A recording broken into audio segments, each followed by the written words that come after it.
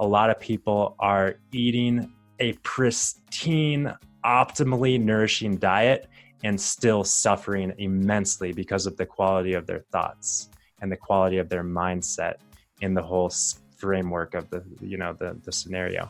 So no one thing is more powerful or important than another. This whole equation of health is very much this wheel that every spoke needs to be aligned, and the tension needs to be optimally taut, and we need to be rolling in this harmonious way. And when something gets out of alignment, we're going to get a wobble in our wheel, and then we're going to experience the downstream effects of that.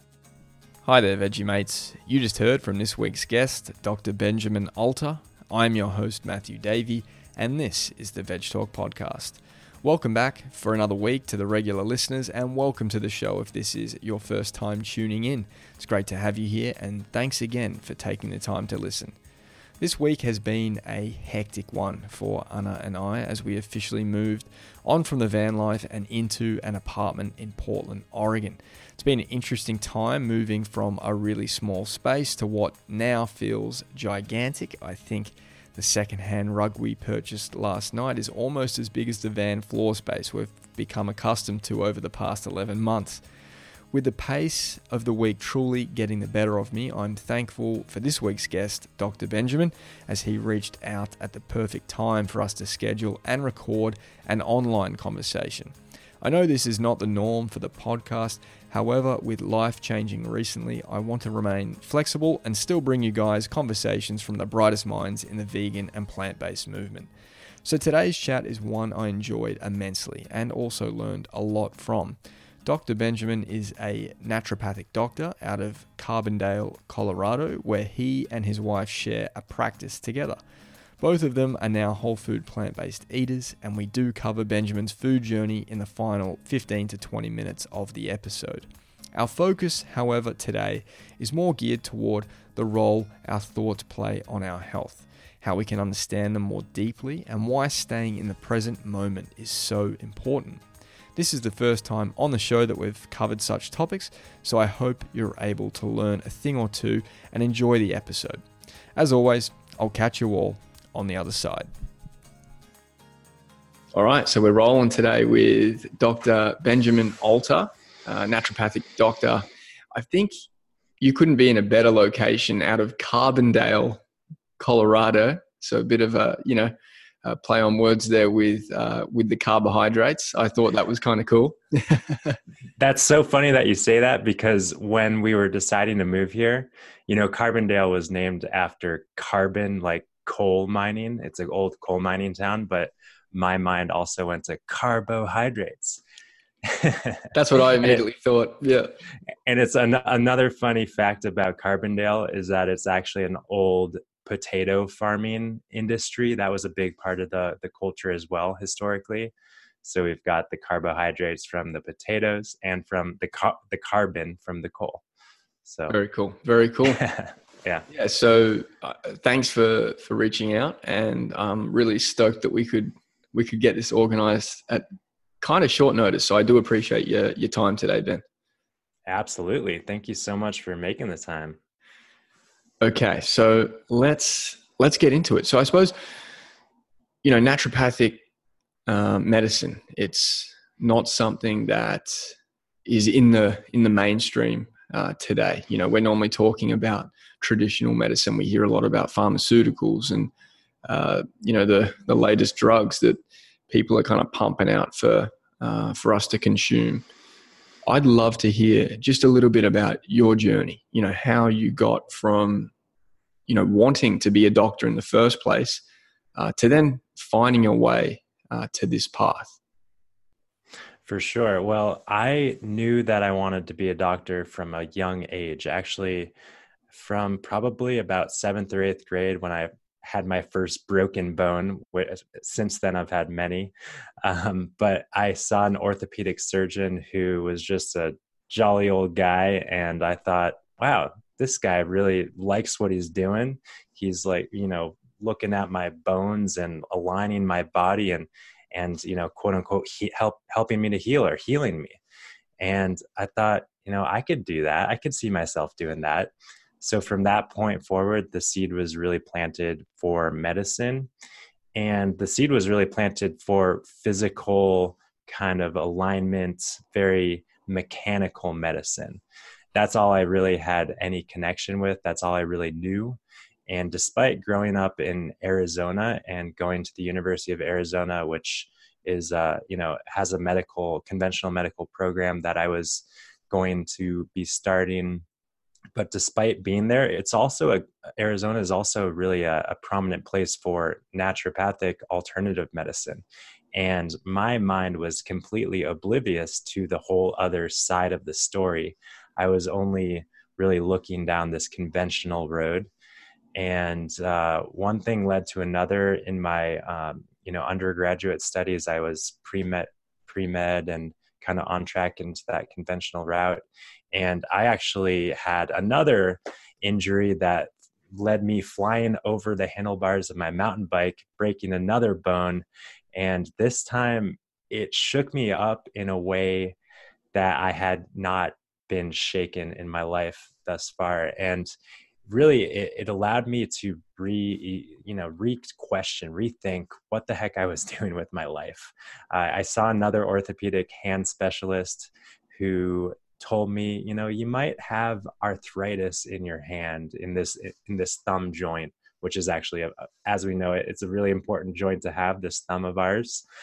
And he's like, you might have arthritis in your early or mid 30s. And here I am in my, early to mid 30s and no arthritis. But that kind of, question of, am I going to be limited in my abilities to fix people with my hands? Am I going to be able to be a surgeon like I wanted to be? So just kind of put a big pause on where the heck I was going in life and allowed me to kind of question and redetermine my path. And meanwhile, this right hand that I had broken, I was immobilized for about 2 or 3 months, wasn't able to do anything with my right hand, which was my very predominant hand. I'm very right-handed and also very left-brained, very analytical, very scientific, rational. And that whole cerebral kind of balancing that we kind of hear about, this left brain, right brain kind of thing. I had an experience of just my right brain and my being turned on from using my left hand for over the course of a few months. So in doing so, it allowed me to kind of have a new view on the world that I was living in.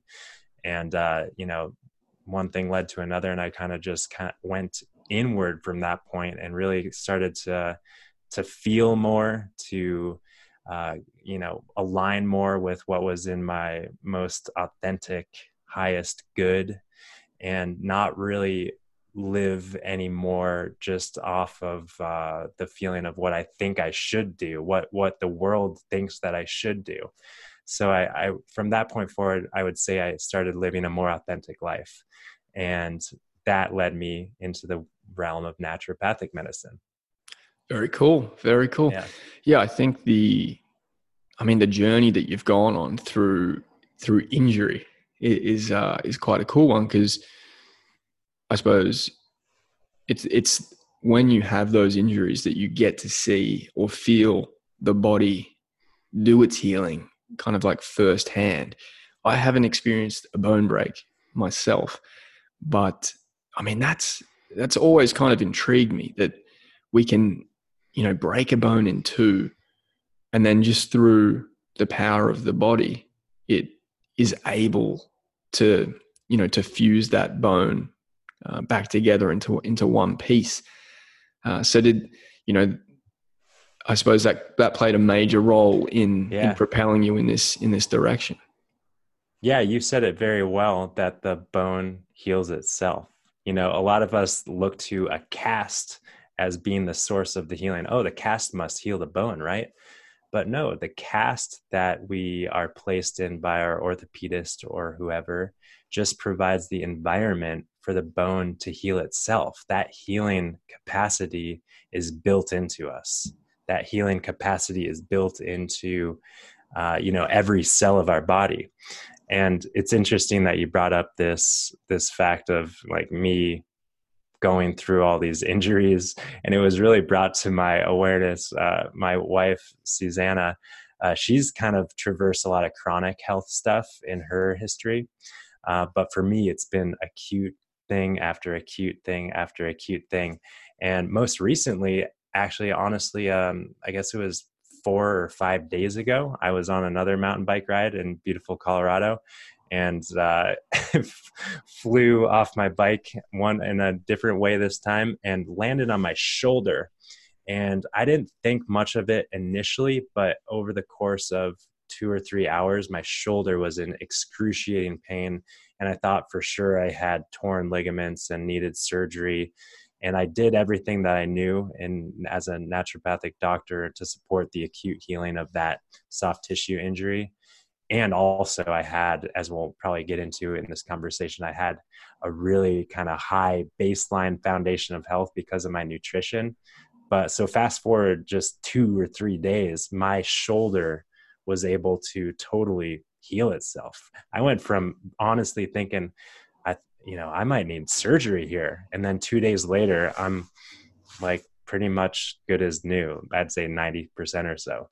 So our bodies have this incredible capacity to heal themselves. And we can witness that on the acute level very easily with a broken bone or torn rotator cuff or a separated shoulder. And we can expedite that healing through natural measures very radically. Specifically, water is one of the most powerful ways to promote the natural healing process in the body. And what water does is carry heat that promotes the circulation in our bodies in specific ways. So anyways, yes, my experience in acute injuries and watching my body heal has definitely pointed me to a deep level of curiosity, and also a deep level of knowing and trusting how the body heals itself. And I know that I'm not a superhuman. I'm not any different than anyone. My body heals itself just like every other body on this planet. Yeah, I think that's an important message. A lot of people look to, whether it be, ultra athletes or, people that kind of seem to do these air quotes superhuman feats, where we're all, I suppose we all have the capacity for amazing things, whether it be, athletic achievements or healing. We do all have the capacity to do this. I think mountain biking is an underrated sport in terms of how taxing it can be on the body, and how how dangerous it can be. When the rubber's on the dirt, everything's pretty good. But the moment the rubber comes off the dirt, meaning the tires, things can, hit the fan pretty easily. Yeah. So totally. I actually, I rode mountain bikes in college, and then I didn't ride a mountain bike for probably 8 or 9 years until recently. So I'm just kind of reacquainting myself on the mountain bike. So yeah, it's been a learning experience in the last 5 or 6 months since learning how to ride the mountain bike again. It's Do you have that? Like, I know when I do something like, let's say like play tennis, like I grew up playing tennis. So I was pretty competent in, that skill set as a younger guy. But now when I go back to trying to pick up a racket and, play my dad, if I go back to Australia or whatever, I suck. And it kills me. Are you in the same kind of boat, or have you picked it up really, really? I feel like I've picked up, riding the mountain bike again. But then again, it's like, man, my body isn't 22 years old anymore. Like, I feel like I don't know, some things change with age. I'm not saying that I still feel probably in the best shape of my life for sure, undoubtedly. But in terms of, Like I remember skiing as like a 7 or 8 year old and just like flying into a tree and just like shaking it off in 5 seconds. So now I think it takes, maybe a day to shake something off rather than a minute. Yeah, And I fair. think that that's a good thing. I think I was talking with someone the other day about how, if we are continuously propelling ourselves into a wall of some sort, just injuring ourselves, and this could be emotionally, mentally, emotionally, or physically. If we are just continually beating ourselves up, we need to look at our habits and our behaviors and kind of be a little bit more mindful in terms of how we're riding the bike, how we're navigating relationships, anything like that. So I think, I guess now my philosophy on injuries and health and healing is like, all of the things that happen in our world are providing a level of feedback for us to reconsider what the heck we are doing and how we can kind of fine tune our path and navigate ourselves in a way that allows us to be a little bit more resilient and mindful. So something I picked up from your experience with the broken bones, immobilization for the injured part of the body is super important in order for it to heal. You avoid that bashing up against the wall repetitively. If you put the joint or the limb in an immobilized position, what can we learn from that immobilization? You referred to emotionally and our feelings, our mindset. Is there a correlation between kind of like stopping with a joint or a bone problem and also the rest of our body? Does that make sense? My question, sorry. I'm allowing it to make sense. It doesn't immediately make sense. So yeah, maybe ask it one more time in a way that might make more sense for me. So I suppose like emotionally, like slowing down and taking more time to think about, what we are feeling, why we might be feeling it, kind of as a reference to slowing down to heal something that's a little bit more obvious, like a bone break. We know that immobilization is going to help that bone to heal. Is there also a correlation with the mind slowing down and taking more time to feel those emotions and understand a little bit more about why we are? I think that when we're talking about mental, emotional, and spiritual health and well-being, the lessons and healing opportunities that we have on that plane of our being are undoubtedly present. And we are going to, I don't know if I'm answering your question, but this is what's coming up for me, is we are going to learn and know, and we can also use the word heal. We're going to learn or heal in the timing that is perfect for us. So we might be faced with the same learning opportunity 7 or 8 times or 7 or 8 lifetimes, but at some point, at the perfect point, things are going to click and we're going to have an insight, and then we're going to learn exactly what it is that we need to know in that particular instance.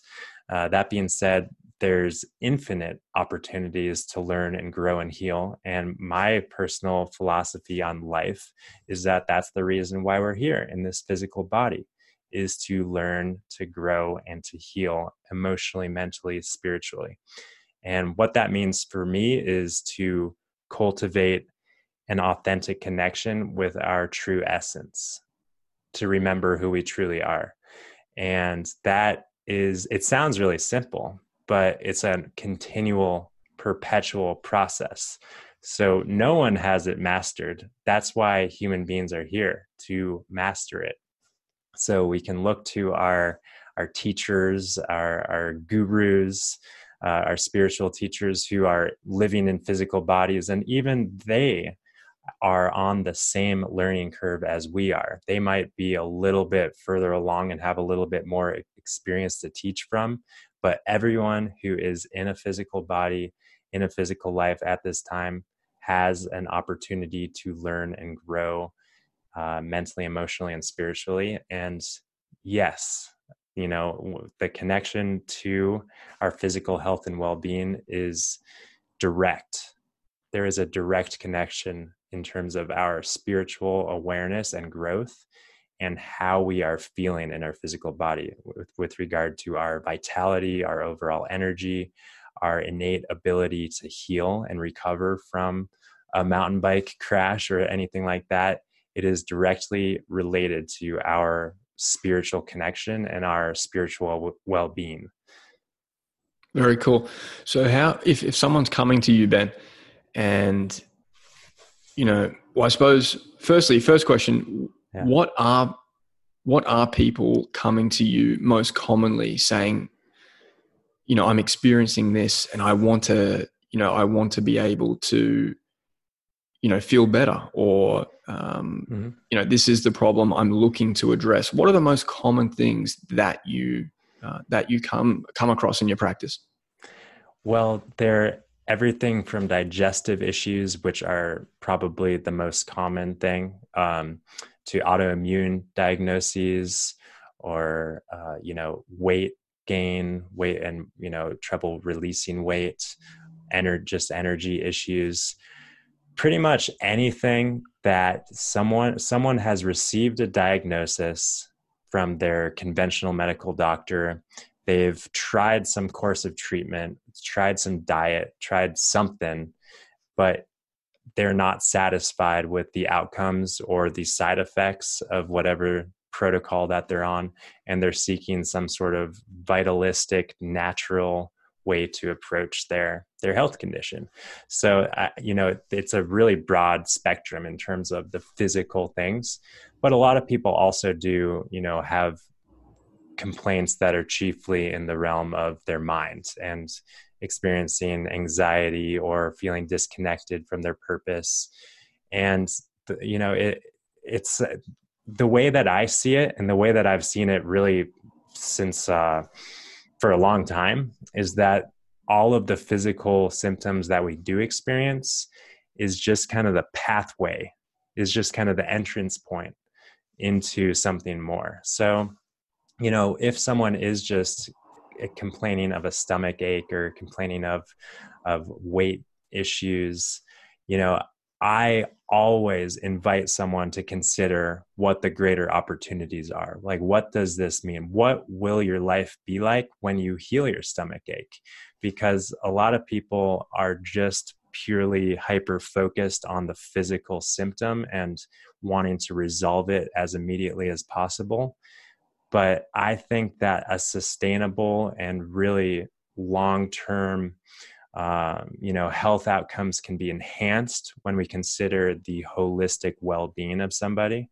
And a lot of people throw around this term holistic, but obviously, as you and I know now, we're talking about how we feel mentally, emotionally, and as well as our spiritual connection. Very cool. So I suppose in terms of linking those all together, the mental, emotional, spiritual, and I suppose we could include, diet, or, what foods we ingest, what activity we do. It's a really rounded approach. How do you coach that, or how do you help someone along that path that you referred to? Because I suppose we might be coming to you saying, we're looking for help on navigating that. Are you able to provide sources of information, or other people in the wellness world that might be able to kind of enhance that experience for that person? I really love your question. What you're speaking to is really at the core of my practice.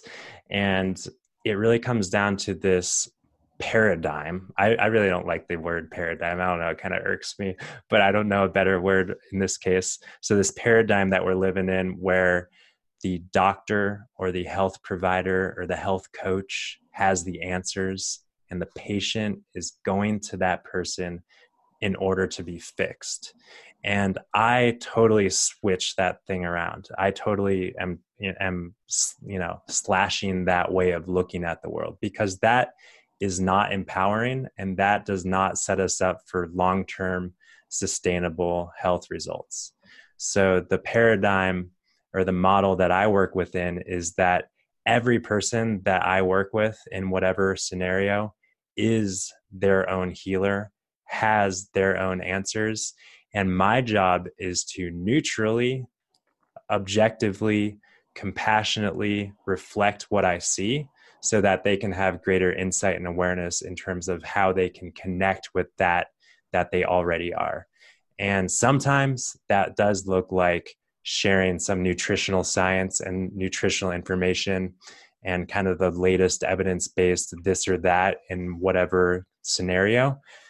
But most of the time, it's simply pointing people and connecting people to their authentic wisdom, because that's really, that once someone connects with their authentic wisdom and has that feeling of what it feels like to connect with their wisdom, then they don't need a doctor, then they don't need anybody outside of themselves. That's not to say that we're all independent and need to operate as our own independent healers, because we as human beings, we are connected and we do live in community. But the relationship with our healer becomes dramatically different when we go to our healer, our health coach, our naturopathic doctor, and we know that we have the healing capacity inside of ourselves, and we're just looking for a little nudge of guidance.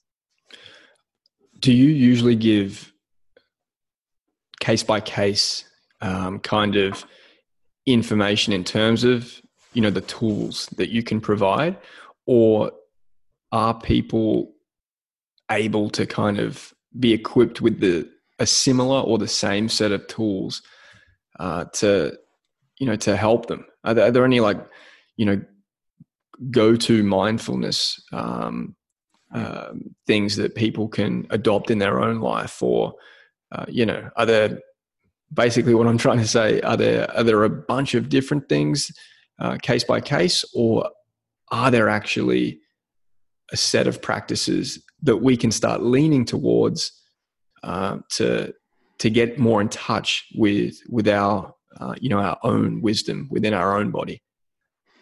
Totally. I think that there are not necessary prescriptive practices for anybody.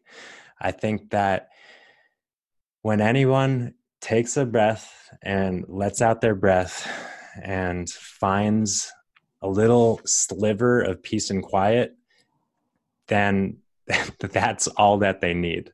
Because, I think that a lot of people, we're programmed, I think, in fact, to really focus on all of the negative feelings that we have. We live in this anxiety, depression, like everyone is just talking about their anxieties, everyone's talking about their griefs and their depressions. And now the kind of cool thing to do is to talk about our traumas as well. So we just are programmed to look at and think about all of these kind of, we'll call them negative experiences or negative thoughts or negative feelings.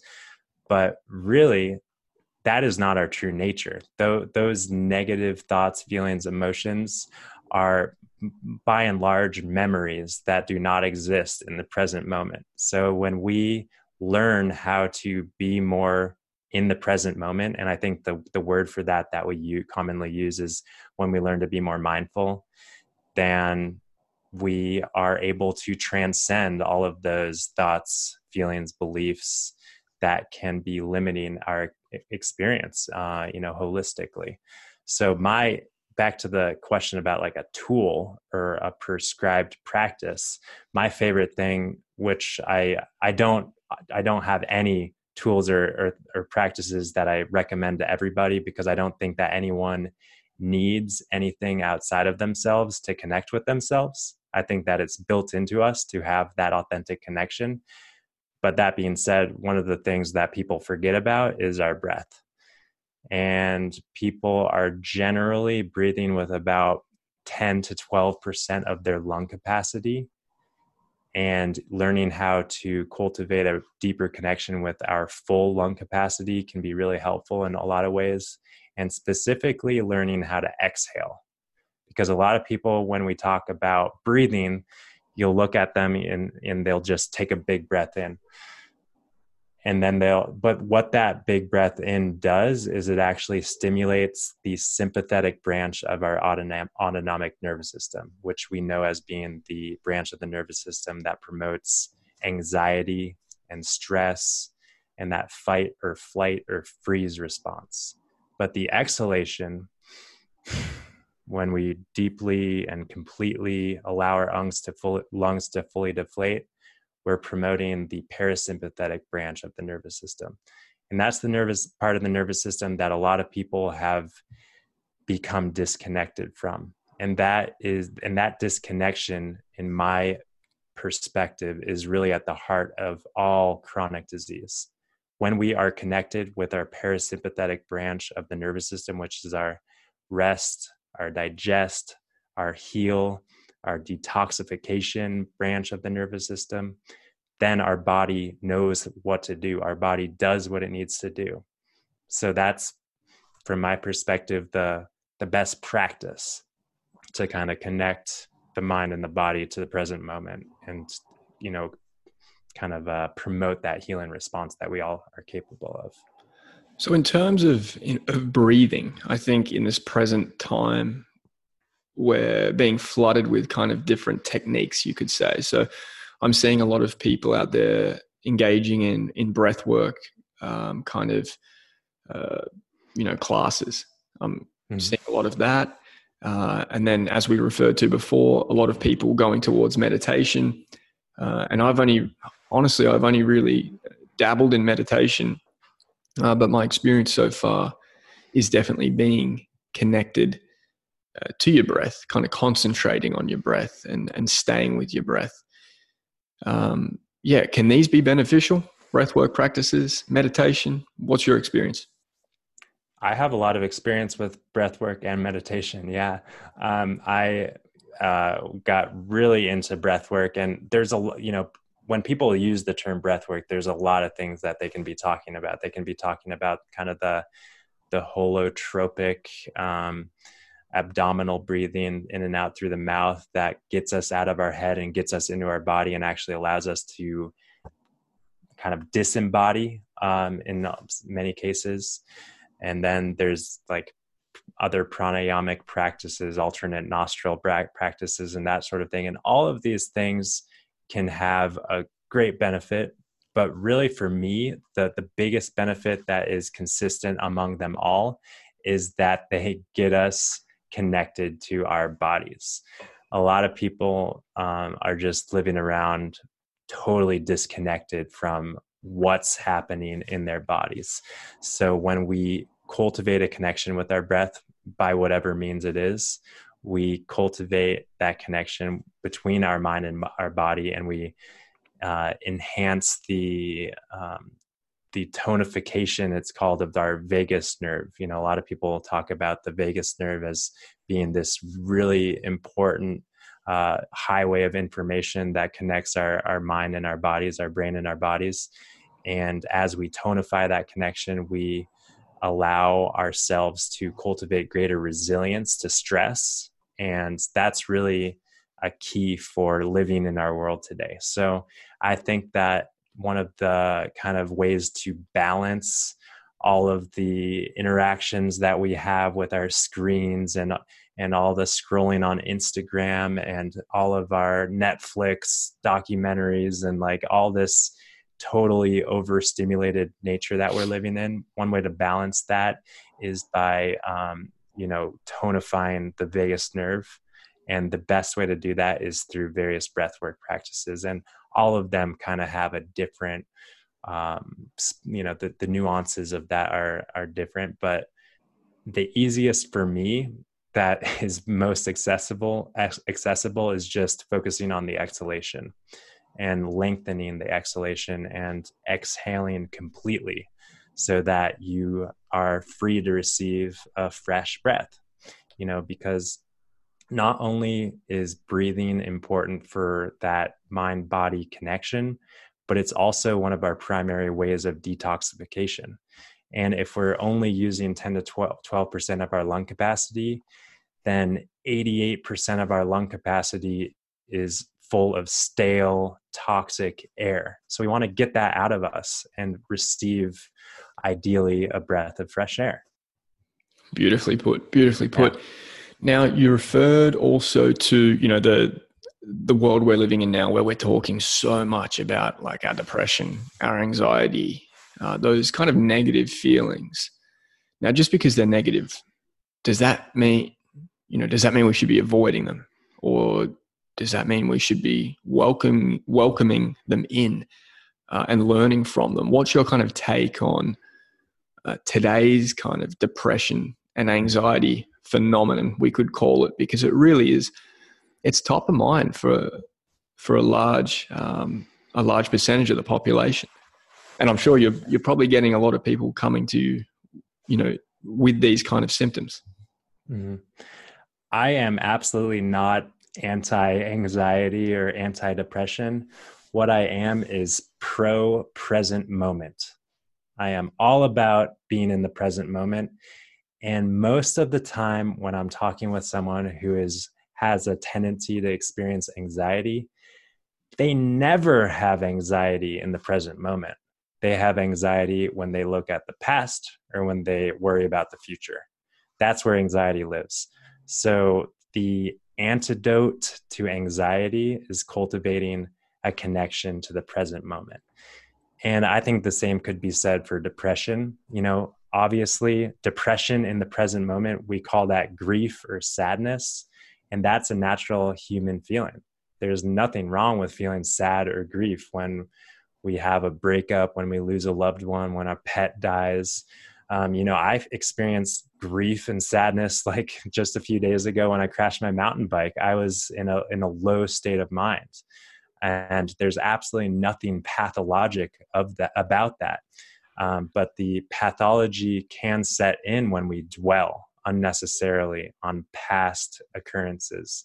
And once again, the antidote or the therapeutic treatment to that is cultivating a connection with the present moment, because in the present moment, everything's all good. We've got our breath, we've got our life, and in the present moment also lies the opportunity to cultivate gratitude for everything that we've got. Maybe it's not a lot, but gratitude for what is another really potent medicine to address all of these mental health conditions and concerns that people struggle with. So that's really my approach to mental health stuff. I used to really, I've got an experience with spiritual psychology. I got a master's in this program that taught me to go back in time and process old childhood memories and traumas and emotions. And I used to think that was the way out of the depression or anxiety. And sure, that can be helpful for some people, but it's not reliably the way out. The way out is to be present in your life in moment by moment. So that, I don't know if I directly answered your question on the topic, but I'm not, I welcome those feelings in when they do, like, I'll give you another example. I used to really have anxiety about, appearing on a podcast like this or giving a public talk or a presentation. I used to have this kind of stage fright, anxiety, heart racing, sweaty palms. I think a lot of people can relate. And I learned that there is actually absolutely nothing pathologically wrong with that. And once I recognized that and saw that for what it is, saw that as my body's inherent wisdom to get me to be present, all of these anxiety symptoms of palpitations and racing heart, that's our body urging us, pushing us to be in the present moment. And most people's tendency is to, oh, I don't want to feel that. Oh, like go away, heart rate, go away, sweaty palms.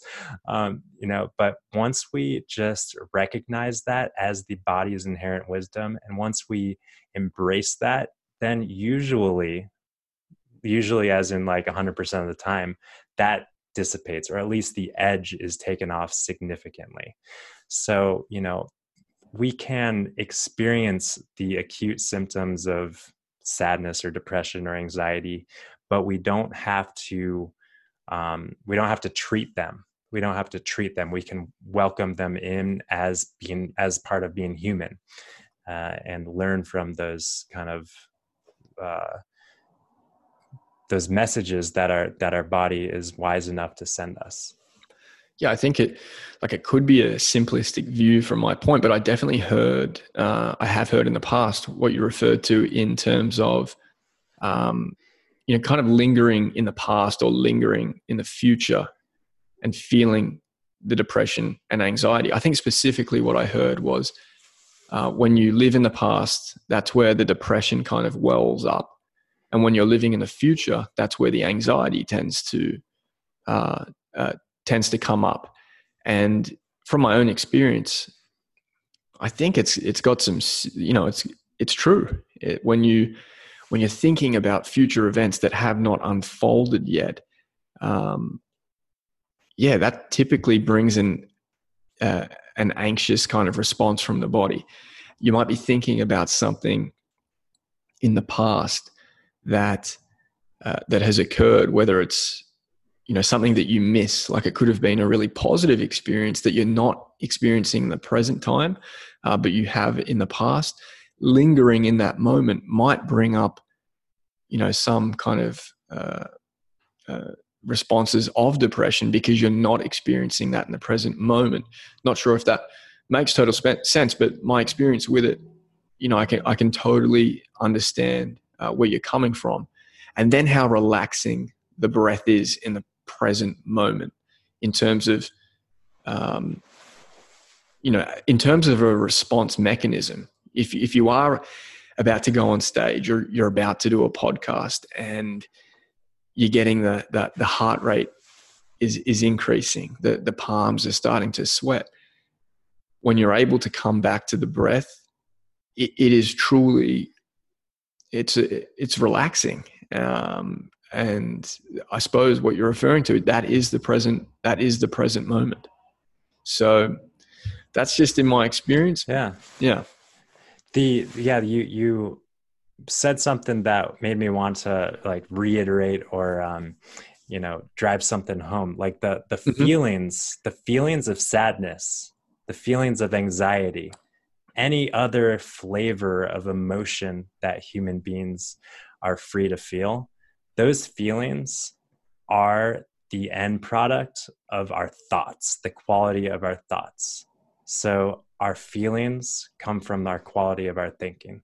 So if we're thinking about future events, then we feel anxiety. If we're thinking about past grievances, then we feel depression. So the feeling is like biofeedback telling us to be back in the present moment. So when we feel depressed, there's nothing wrong about feeling depressed. It's an opportunity to, I'm feeling depressed because I'm thinking about this or that. Let's think about this present moment. Let's be with my breath. Let's be in nature. Let's be in my life. And when we're thinking and when we're feeling the heart racing and we're feeling anxious about, our day's work that is, to all the things we've got to do tomorrow or the next day and the trip that we have planned next weekend, then those feelings of anxiety that come from those thoughts are urging us to come back. These feelings are not something that need to be numbed out or medicated. That's for sure. These feelings are messages, wise messages, wisdom from the body telling us, hey, be present in your life. Love it. It's like an archaic response. It's like ingrained in us to respond this way. Yeah. I think, I suppose the struggle that so many people are having right now is just not knowing how to process these messages. Mm. I think that's why we're seeing, what people are kind of referring to as an epidemic in this kind of realm. What you referred to there was the power of thought as well. So in kind of controlling our experience, like we have the power within us through our thoughts to, I suppose, to live more intentionally. So in your experience, practicing and yourself, how important is, I suppose, positive thinking, or just, a thought process in terms of health, not underestimating the power of our own thoughts? Yeah, that's a great question. And to be honest, I'm actually really anti-positive thinking. Okay. I think that positive thinking is really difficult. And I think that I used to think that it was all about positive thinking and just more positive thoughts, crowd out the negative thoughts. But now my path and really what I have to share and teach to my clients and patients is not about how to think positively. We all have that capacity, but really how to understand what thoughts are. And thoughts are absolutely nothing more than formless energy, like a cloud in the sky that the wind blows through on a windy day. And being formless, they have no power, no control over us. That is until we latch on and think about those thoughts. We add weight to that formless energy by thinking about our thoughts. And then next thing we know, we create the end product of that, which is an emotional experience. That's not to say that emotional experiences are bad. Like we talked about before, the sadness or the anxiety, those emotional experiences are programs that point us back towards the present moment. But understanding what thought is can be really liberating. Understanding that, that anxious thought that passes through my consciousness has no control over me unless or until I give that thought control is really empowering. So I'm not about choosing more positive thoughts or choosing more negative or getting rid of the negative thoughts. I'm all about understanding what thoughts are, which are nothing, and being more of a neutral, understanding observer of the climate of our thinking in any given moment, and understanding how to just be with our thoughts without getting entangled in them and without creating what I like to call as being like a thought storm, which can be really uncomfortable. And those thought storms are inevitable. They are part of our human experience. That's what our big emotional feelings come from. They come from thought storms. But still, having that glimmer of insight that thoughts are nothing more than formless energy. They don't have power over over us in any sort of way. That can be really liberating and insightful for a lot of people. What role do they have in actual health? That's another great question. So I connect thoughts and symptoms, like pain, like any sort of pain. I'll use my shoulder as an example, as I was in a lot of pain a few days ago when I crashed the bike and landed on my shoulder.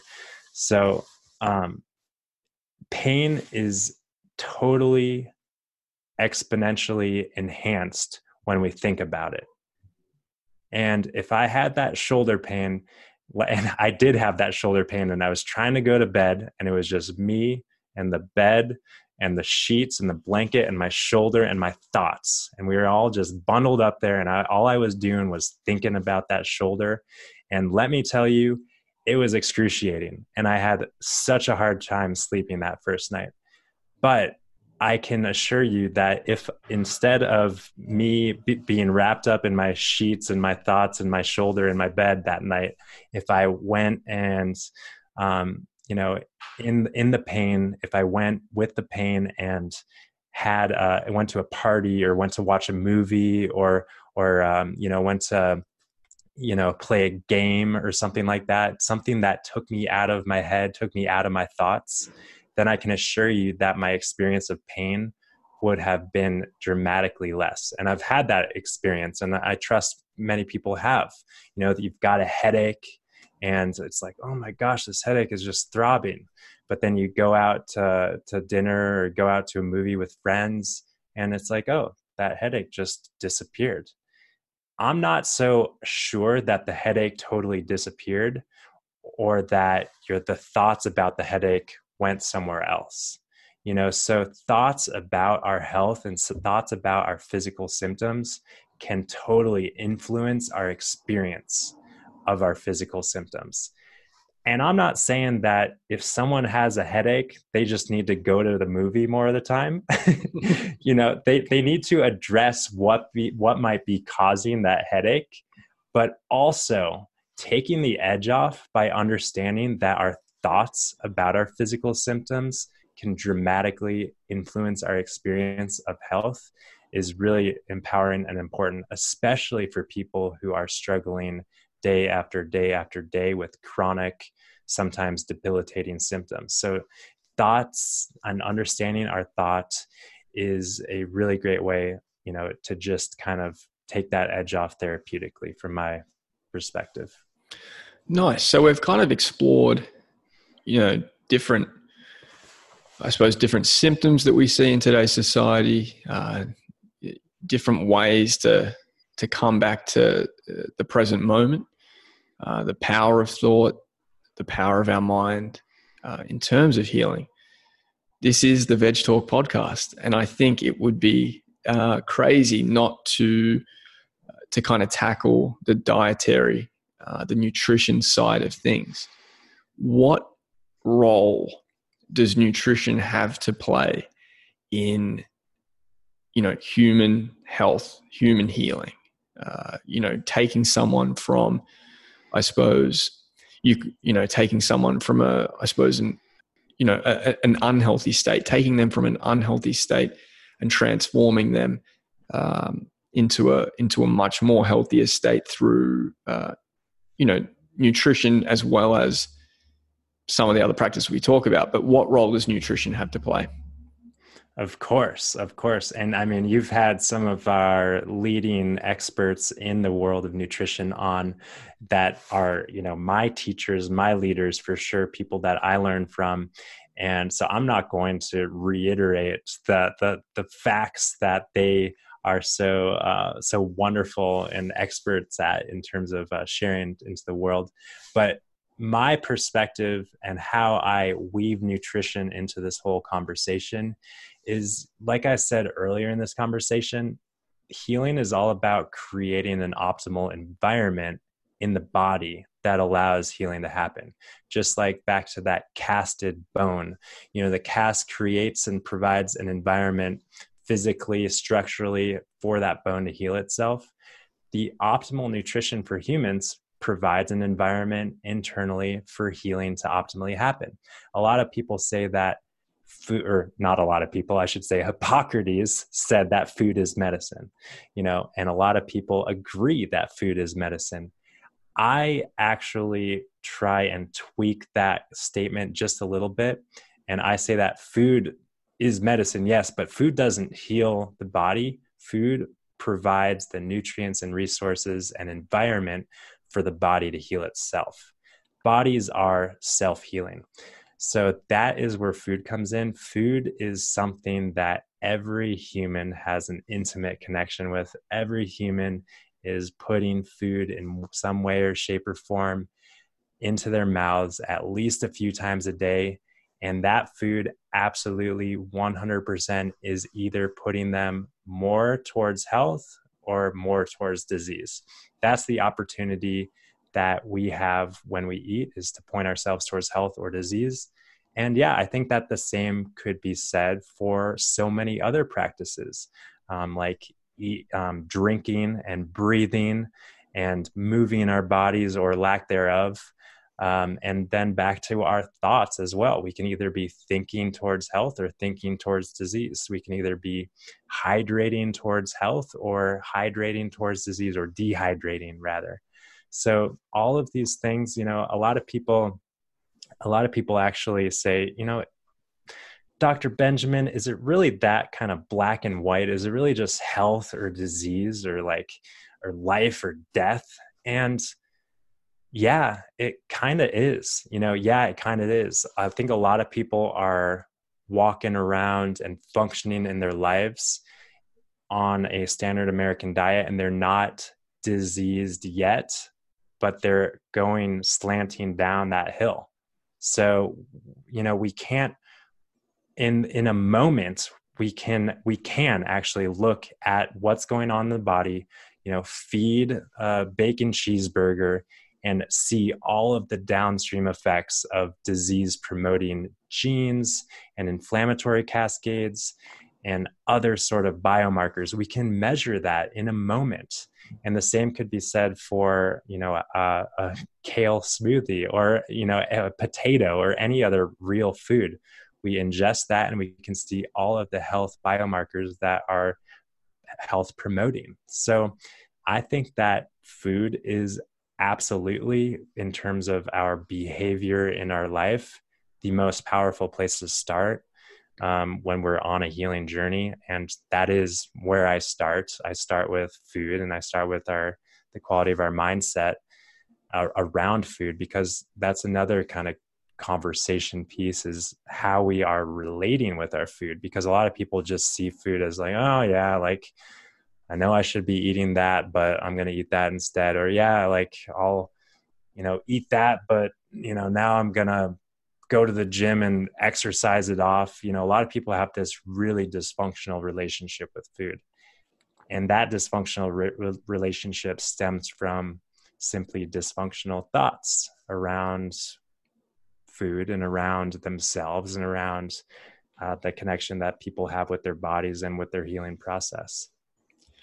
I think I kind of had like a penny drop kind of moment in this conversation here. So what I love about this is that, yes, health is a spectrum. We can either be kind of climbing this mountain towards optimal health, or we can kind of be rolling into, the abyss, if you will, of disease.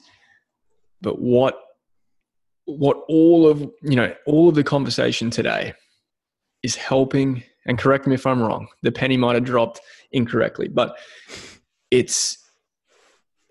all of this is helping the body to have an optimal environment so it can heal itself. It has that power. Ding, ding, ding, ding, ding, ding, ding, ding, ding. Yeah. I mean, I think that belief and understanding is a game changer in and of itself. For people to know that their body has everything that it needs built into it. We are born with everything that we need to heal ourselves. Sometimes we're not exercising our thoughts accurately or optimally. Sometimes we're not exercising our choices of foods optimally. But that being said, we're influenced and bombarded with so many stimuli that are urging us to not live in balance, to not live aligned with nature. So we need to be mindful of all of those external stimuli, all of those headlines that say, oh, but actually you can eat this amount of meat and be healthy. We need to be mindful of all these stimuli that feed us all sorts of information that promote this questionable, way of living and functioning in our world. And we need to remember the inherent power that we have to truly live aligned with nature. And when we do, the byproduct of that is health. The byproduct of living aligned with nature is that our bodies have that innate ability turned on optimally to heal themselves, to stay healthy. And then the downstream effects of that are managed weight, longevity, energy, optimal sleep, radiant skin, like all of these things that people kind of pinpoint and try to treat as separate things. These are just downstream byproducts of living aligned with nature, living in a way that promotes and maintains this optimal environment for the body to thrive. Yeah, what you've just described is really the holistic approach versus that reductionist approach that we're all so used to kind of, seeing and hearing about. We might not make the connection that is a reductionist approach, like what you're talking about. Like, we might be using the most expensive, latest skincare, but we're drinking Diet Coke and smoking cigarettes at the same time. So, that's not the answer. Going out and getting that product to topically apply to your skin or whatever it might be is not going to be the long-term solution. What you spoke about before, being with or aligned to nature is the byproduct of that is health. And I really like that. And another thing that just sparked in my mind is that a lot of people have that same relationship with food. A lot of people, rather than buying the latest skincare regime and drinking the Diet Coke, a lot of people are eating a pristine, optimally nourishing diet and still suffering immensely because of the quality of their thoughts and the quality of their mindset in the whole framework of the scenario. So no one thing is more powerful or important than another. This whole equation of health is very much this wheel that every spoke needs to be aligned, and the tension needs to be optimally taut, and we need to be rolling in this harmonious way. And when something gets out of alignment, we're going to get a wobble in our wheel, and then we're going to experience the downstream effects of that. And sometimes, some people have a really great way of strengthening and optimizing that diet. That's really common as well for people that I see, is like, oh, I'm eating this, everything's perfect. Like, what's wrong with me? And I'm like, let me just tell you what I see. So all of these things are equally important. And, sure, there are a lot of people, from my perspective, from our perspectives, looking into the standard American diet and lifestyle, there are a lot of people who need to clean up their diet, but there are an equal number of people, or maybe even more amount of people, that need to, understand the nature of thought and the nature of their mindset and how to optimize that as well. No, I love that. I really do. I was going to ask that question about, the whole food plant-based person who, has that pristine diet, but, there might be other parts of their life that are affecting their health. So you referred to kind of diet as being often the place that you will begin, so that kind of lets someone in on feeling more healthy. And I know I've found it myself. I've just become more interested in other aspects of my life. How can I get into nature more? How can I be more mindful? How can I get back to my breath as often as possible? Those types of things, I think they naturally start to come to you after you feel like, you're on a better path with your diet. I'm definitely not going to say I'm 100% optimal with my plant-based diet, but having the knowledge there that is one aspect that I can really start to help myself. I just have become more interested in other aspects of my life. That's awesome. We haven't covered, and we're running out of time today. Normally we would cover this kind of early, but I think your line of work lends itself to a different perspective and a different approach to what we've heard on the podcast. But I'd love to hear your own personal kind of journey with food. So how did that come about? How did you want to how did you decide to, start eating a plant-based diet? Yeah, for sure. Well, it actually goes back a long time. And I studied nutrition after I finished my undergrad. I got really interested in nutrition. I knew I wanted to be like a holistic doctor of some sort. And I had like a kind of a gap year to fill, so to speak. So I wanted to educate myself on nutrition. And in this nutritional program, I started learning about, different diets. And one diet that really spoke to me was the raw vegan diet. I don't know if you are familiar with David Wolfe, but he is kind of a raw vegan advocate. And I heard him speak, and his energy really like resonated with me, and his passion, ignited something in me. So slowly but surely, I kind of went down this path towards more or less raw veganism. And I didn't have a whole lot of obviously medical understanding, and not even that much nutritional understanding of how to do it optimally. So I was kind of raw vegan for about 6 months or 8 months or something, more or less. And then I maintained a vegan diet for 3 or 4 years, actually, like until first year of medical school. And once I started naturopathic medical school, it's funny because a lot of people assume that naturopathic doctors are probably all plant-based, right? Well, let me tell you, absolutely not. The predominant diet and lifestyle that permeates through naturopathic doctors and permeates through all of our culture now is kind of a paleo sort of lifestyle, low carb, high protein, that sort of thing that we're all familiar with. So I wasn't really influenced by that so much, but I was living, at that point, what I would call a healthy vegan diet and lifestyle. But in first year of medical school, I had a lot of friends who were eating meat. And at that time, bone broth was really becoming a thing. So I had a cup of bone broth my first year of medical school. And that, like, I felt like that gave me something that I was missing. I just had like, I was like, whoa, what was that? That was like, I felt supercharged. So something changed. I was like, I feel like I was missing something on my vegan diet.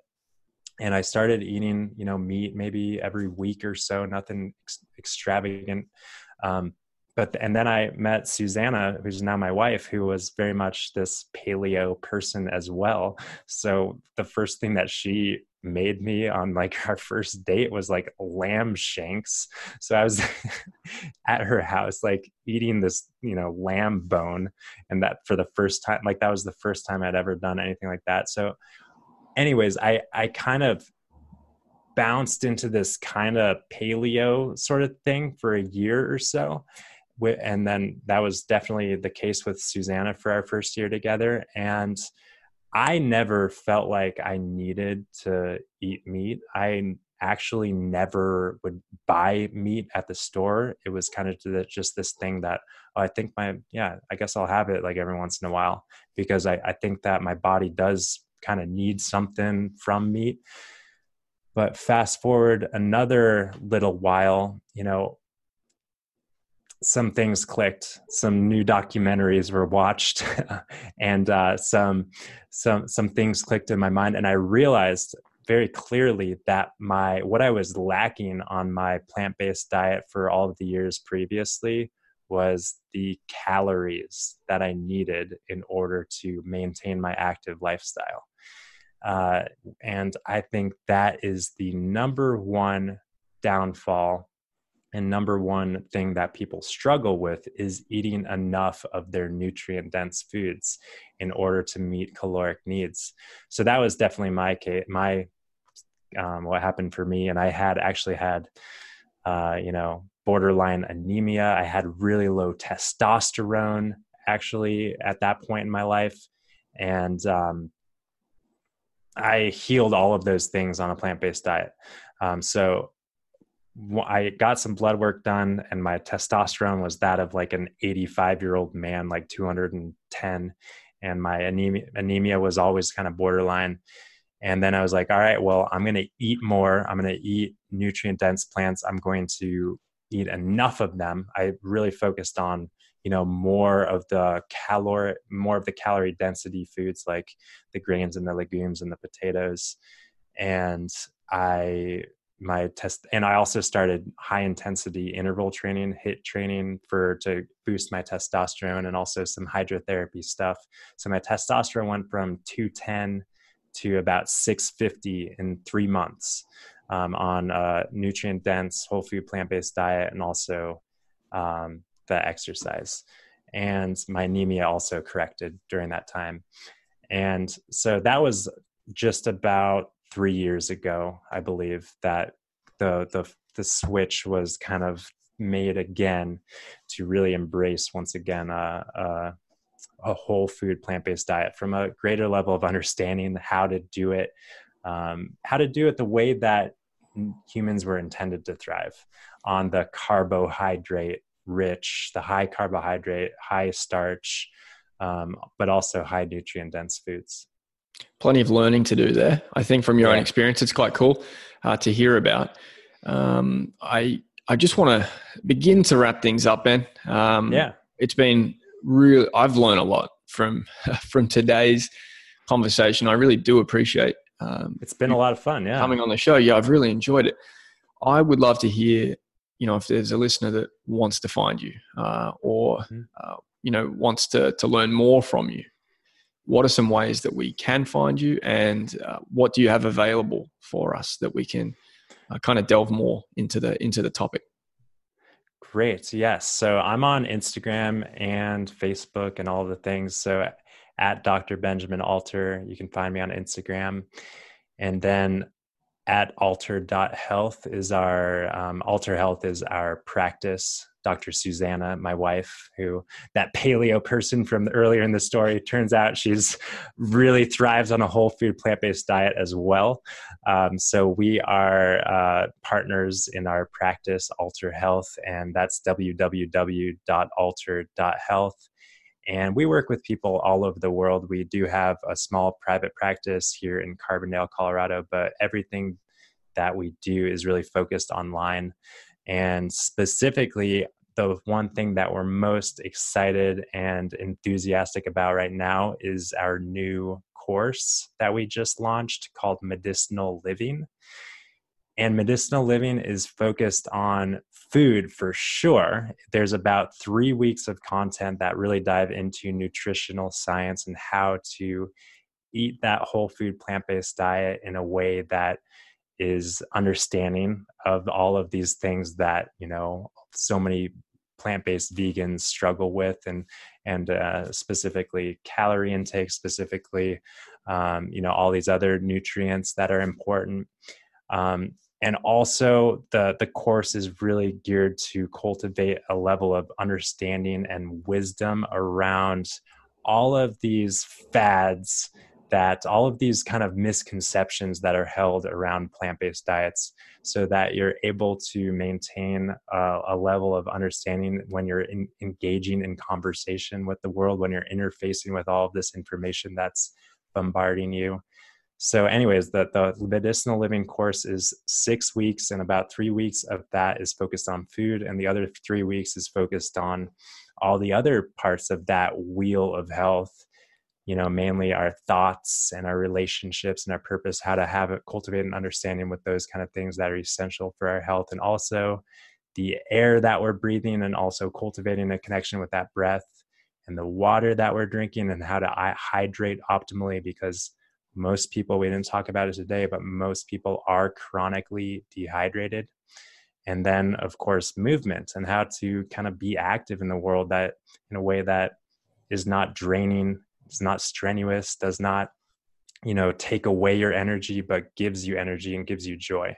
So that's kind of our Medicinal Living course, which we're really excited about. We think that it is an opportunity for people to totally transform their health and their life, and to do so in a sustainable sort of way. So we kind of poured all of our heart and love into creating this course. And we think that it's also something that we probably couldn't really offer to any of our one-on-one clients because it's just so focused and it covers so much. It would probably take about 6 months to go over that level of understanding and teaching in our one-on-one client calls. So we created that to kind of just put that out there for anyone to enjoy. So that's available. And sorry, I'm blabbering, but no, keep going. But starting on November 4th, I don't know when this is launching, but we're running our first mastermind, going through this course together as a group. So people have been going through the course on their own, but we've gotten a lot of feedback saying that, hey, it would be nice to go through this with a group of people and also have some live calls, some question and answer sessions, so that I can learn more and have greater ability to implement all of these things that I'm learning in my life. So we're starting this mastermind group November 4th, but that'll be kind of an ongoing thing. Every few months we'll start a new mastermind. Beautiful stuff. Yeah, this is actually going to go live this week. So, yep, we cool. We're going to get this one live straight away. So that'll be a good month in advance before November 4th. If anyone is interested in going through that as a group, it sounds like a fantastic resource. So thank you to you and Susanna for putting in the effort and pouring out your heart and soul into that that piece of information. I think that'll be a game changer for anyone who decides to take part. I think that's a great place to wrap things up. Dr. Benjamin, It's been an awesome conversation. I really appreciate it. And please guys, go and say hi to Dr. Benjamin online, whether it be Instagram or through the website, and let him know that you listened to today's conversation. I think we should. I think it would be fitting to finish today's conversation with a deep breath. What do you think? Oh, as long as it's an exhale. As long as the deep breath is followed by an exhale. Yes. Take us through one. Oh yeah. So let's start with the exhale. Okay. And then find the inhale. Breathe it into your belly. And just let it go. All the way. That's good. You can breathe again if you want. Beautiful. Good way to round it out, man.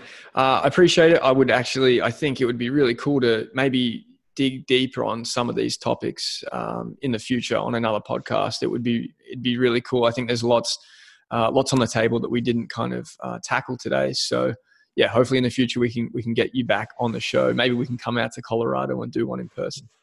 That would be awesome. Yeah. If you've got a van, this is a good place for van life. Totally is. We'll see if we can, move from Portland for a couple of weeks into back into van life and to Colorado. Yeah, well, the skies are blue here, which is a game changer in the wintertime. You don't get so much blue sky in Portland. No, we're getting used to that now. Plenty of drizzle, plenty of gray weather, but we'll see how we go. Anyway, mate, cool. Thank you very much, and we will talk to you again soon. Hey guys, thanks again for tuning in to yet another episode of the Veg Talk podcast. I really appreciate you giving up the time in your busy schedules to join the conversation. It means a lot to me, and I hope we're continuing to provide value. You can find Dr. Benjamin Alter on Instagram at Dr. Benjamin Alter, all one word, and also by visiting their practice website, www.alter.health. Dr. Benjamin also has a fantastic podcast of his own with over 100 episodes that you can explore. And you can find that by going to the website and selecting the podcast tab. If you are enjoying the show and would like to support us, please leave a review through the Apple Podcast application on iPhone. It's super easy. Hit the 5-star button and don't forget to click on the Write a Review button to let us know what you thought of the show. I'll catch you all again next week for another episode, guys. Until then, you know the drill. Keep it plant-based, veggie mates, and I'll see you all then.